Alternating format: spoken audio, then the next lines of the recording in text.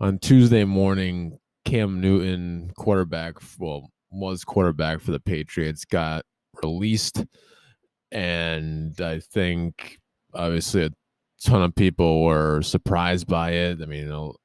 People like me thought that Cam Newton would be the starter, would be the bridge for at least 4 weeks into the regular season before Mac Jones came in, but that was not the case. The Patriots saw it differently to where Mac Jones was going to be the starter, and then they decide to release Cam Newton. And my thinking behind this is that it was either starter or nothing kind of deal. So, and I think there's probably some mutual request to where Cam Newton was allowed to be let go and then find a different opportunity, because if you're looking at it just from a roster standpoint, you would really like to have Cam Newton as your backup. I mean, I think Cam Newton's probably a better backup option than, say, Brian Hoyer, who is actually just currently on the practice squad for the Patriots roster. He was actually part of the players that were released or waived, but he was re-signed. That was a predictable thing that he was going to get re-signed. So he's, I guess, number 2 on the depth chart. I think they also brought in Garrett Gilbert, who was one of the Dallas Cowboy backup quarterbacks. Jared Stidham is on the currently unable to perform list. So that, yeah. So I technically, I guess Mac Jones is the only quarterback on the depth chart if you don't include the practice squad crowd. But yeah, I think I would have probably kept Cam Newton, but that's the thing that makes me think, like, okay, this was maybe Cam's request to get out of New England, or New England just giving him the opportunity to leave and I guess maybe try to get a starting role. And I think at that point, was it really worth it to try to trade and get like a 6th-round pick? Probably not. So that's the situation that is present. And now, if we switch over and focus on Mac Jones, he's ready to go. That's basically what we got going there. He was by himself because Cam Newton was out for those 5 days due to the weird thing that happened with the COVID protocol. Since he was unvaccinated, went to a doctor's appointment or something outside of the New England area, or not done by the team, to where, yeah, he had to be disciplined by the NFL just based on their protocol. So Mac Jones had those days to shine and really put in a good effort. And Cam Newton just, didn't necessarily show up that final preseason game against the Giants. He was 2 for 5, 10 yards, 1 interception, and I think that kind of spooked the Patriots and the coaching staff to where, okay, is this guy just going to be like what he was last year, to where he had, going into week 17, he had 5 touchdowns, 10 interceptions. So ended up finishing with like 8 touchdowns in the season, but that's something that you don't want to have being in your starting lineup. So, but then, yeah, and then if you look from that game, if you look at Mac Jones, 10 for 14, 156, and a touchdown. So I think, yeah, I guess it's the right move now. I mean, we can't go back in time. So Mac Jones is gonna, I guess, be put in there for the home opener against Miami, September 12th. Go figure, I'm working a baseball game during that time, so good for me. But yeah, it will be Tua versus Mac, which is kind of cool. 2 Alabama quarterbacks facing each other in week 1. If we're looking at the entire schedule, it's then Mac Jones versus Zach Wilson in week 2. Jones versus Jameis Winston likely in week 3. the big one, which is in Gillette Stadium. You have Tom Brady versus the likely successor of Tom Brady in Mac Jones. So that's gonna be interesting as well. Let's see. I don't know what the Texans are gonna be doing at quarterback. Is Deshaun Watson gonna actually play for them, or is he just gonna sit out, be inactive? I don't know. It's a mess.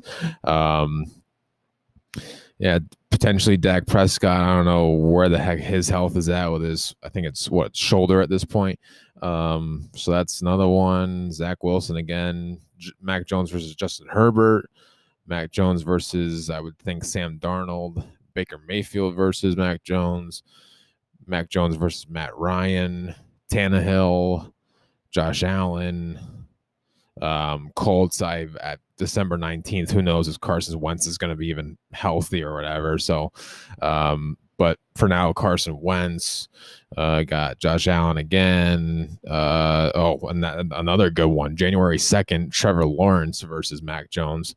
And then Finn closes up again, likely against Tua and the Dolphins on January 9th. So intriguing storyline matchups for a lot of these games. You have a couple of the all rookies. Got your Mac versus Tua, and of course Brady versus Mac. So yeah, it's gonna be fun. I think, just comparing the two, and I think there was speculation of why Newton was getting released. The underperforming from that third preseason game probably didn't help. The fact that he's unvaccinated and would have to deal with some stricter protocols versus the players who are vaccinated, I think that probably led into it a little bit more. And I think it was just the likelihood that Cam probably didn't want to be a bench player and look for a different opportunity to be a starter somewhere else. And I mean, if I have to pick a destination for Cam Newton, I mean, let me just look at a list of teams. I mean, I'll say yes and no, I guess. There's all 32. Might as well, right? All right. So the Cardinals probably, I mean, I'm thinking that Newton, if he wants to be on a team this season, he would want to look to be the starter. So a team that would be in a similar situation of the Patriots, to where they have an established starter at this point, and then whoever the heck they have as a backup, I don't think that would be reasonable, or it'd be kind of pointless, especially if that was a mutual decision by Cam and the Patriots to part ways. But Cardinals, I don't think so, because of Kyler Murray. Atlanta Falcons, I mean, Matt Ryan's there. Carolina Panthers, a potential reunion with his old team, maybe. I mean, you have Sam Darnold in there. I mean, I don't know who the heck they have as the backup quarterback at this point. Chicago Bears, they're set.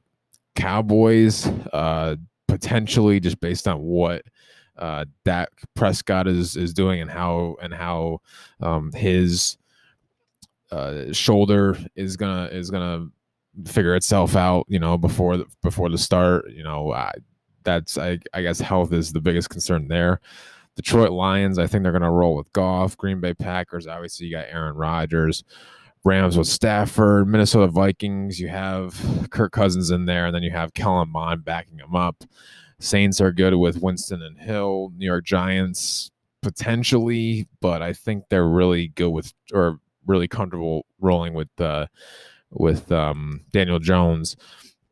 Philadelphia Eagles, I mean, you have Hurts, and then you have Flacco, and now the Gardner Minshew backing him up. 49ers, no way with Garoppolo and Lance. Seahawks with Russell Wilson, and I think Geno Smith is the backup. The Bucks, I don't think so. I think it's just going to be Brady and Kyle Trask. Washington Football Team, I don't, maybe the reunion with Ron Rivera. I should probably be writing these down of which ones are. Let's see. So legitimate so far. This is just with the NFC teams. Do I want to put Carolina? I'll put Dallas. put Dallas and Washington. So currently NFC East teams I got going. So let's go to the AFC. The Ravens. They have Lamar Jackson, and then they have is it Huntley? I mean, their backup or whatever in a preseason game had like 5 touchdowns and a pick, like ridiculous. So I think they're set there. Bills, they have Allen and Trubisky. Bengals, Burrow, and I mean, I but that's the thing. I don't know if Cam wants to be a backup anywhere. So, they could probably strengthen up the backup spot there, but I don't see it. Cleveland Browns, you got Baker Mayfield and Keenum. Broncos, Bridgewater and Locke, they're set. The Houston Texans, that's another one that I think is a possibility, though. I mean, say Deshaun Watson doesn't play, he does what the reports are saying, that he's going to be inactive, even though he may be on the roster. He's going to be inactive for all those games, not going to play, probably because he doesn't want to risk any injury, diminish the trade value that he may have, all that. I mean, but the biggest thing is all the sexual assault accusations against him, 23, I think. So maybe you throw Cam Newton in there. I mean, that's definitely a place where he can compete for the starting job, because you have Tyrod Taylor in there. Who else did they sign? I feel like they have a ton of quarterbacks on their roster. Maybe I'm thinking like they do have a bunch of good, used to be good, I guess, running backs. So I have Tyrod Taylor, Davis Mills. So yeah, if Deshaun Watson says he's not going to play for them anymore, then Houston is a very viable spot. that is such a funny running back room. Mark Ingram, David Johnson, Philip Lindsay, and Rex Burkhead. I mean, it looks that's going to be. I think they said it's going to be a committee, but it looks like on the depth chart it's Mark Ingram at number 1. But anyway, moving on. The Colts could be. I mean, I don't know. I wouldn't rule out the Colts, especially with the uncertainty of Carson Wentz, and I don't know if they trust Jacob Eason at all as their backup. So I think Indy is another decent spot, because it's got to be a situation to where the starter is shaky. Like I mentioned Cincinnati, but unless Joe Burrow goes out, then that's when it opens up. So that's why I don't like a team like Cincinnati or whatever. So Jacksonville, Trevor Lawrence, no way. Chiefs, Mahomes, Raiders, I guess maybe.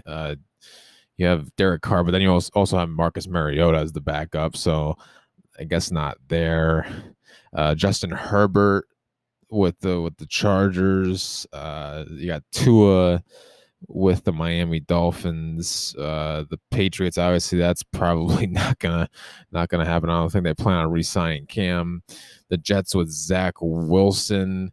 Steelers with Ben Roethlisberger. They also have Dwayne Haskins, and then the Titans with Ryan Tannehill. So going through that entire list of teams and just talking myself through it, I got to go with Dallas, Washington, Houston, and Indianapolis. And, oh, man, let's see. What would be the – I don't know. What would be the top team out of that? I don't think Indy would be the top team that I think. Houston, they have been signing a lot of free agents, so maybe continue that trend. Though is Cam Newton a bigger upgrade from Tyrod Taylor? I don't know. So I would, man. Yeah, I think it would be Dallas, Washington, or Houston in that. That would be the top 3 destinations for Cam Newton right there. Yeah, because granted, if Dak is healthy, then Cam Newton would be in the backup spot there. But I think that would be a good backup option. Washington, I mean, Ryan Fitzpatrick, I would think he would be the starter for the entire season, but there is it really, I think that the defense has the ability to cover up the mistakes he may have. He just has to be decent enough. So that's a possibility. And then Houston. So yeah, those would be the teams right there. Dallas, Washington, Houston, maybe Indy for Cam Newton. Let's see, what else do I want to talk about here or finish up in this discussion? Should I just talk about the Patriots roster in general? Sure, why not? Let me get a charter, whatever I need here. So yeah, of course you're gonna have Mac Jones as QB1, and then you have what are the other quarterbacks at Hoyer and Garrett Gilbert for practice squad quarterbacks currently. Of course, one of those guys are going to be moving up to the active roster. I would think it would probably be Hoyer. And then you have Jared Stidham on the physically unable to perform list still. But yeah, I mean, if we're sticking with the PUP list, you have Stephon Gilmore going to be out until at least week 7. So that's not great to have one of your best corners be missing games and time like that. You also have Anfernee Jennings. I think he's done for the season. Anfernee Jennings he was one of their draft picks, I think, within the last few years here. And who else? There was one other. N'Keal Harry, who did request a trade before training camp and all that, but I think he proved and earned his spot on the roster. But he got a shoulder injury trying to lay out for a deep ball for Mac Jones again in the second preseason game against the Eagles. He is out for, I think, at least the first 3 weeks. So he potentially will be back week 4. I think, but just to kind of sum up N'Keal Harry's preseason, I think he definitely gotten better. He's put in the work, and that's the reason why he earned a roster spot over guys, say, like Christian Wilkerson, who's currently just on the practice squad, or Trey Nixon, guys like that.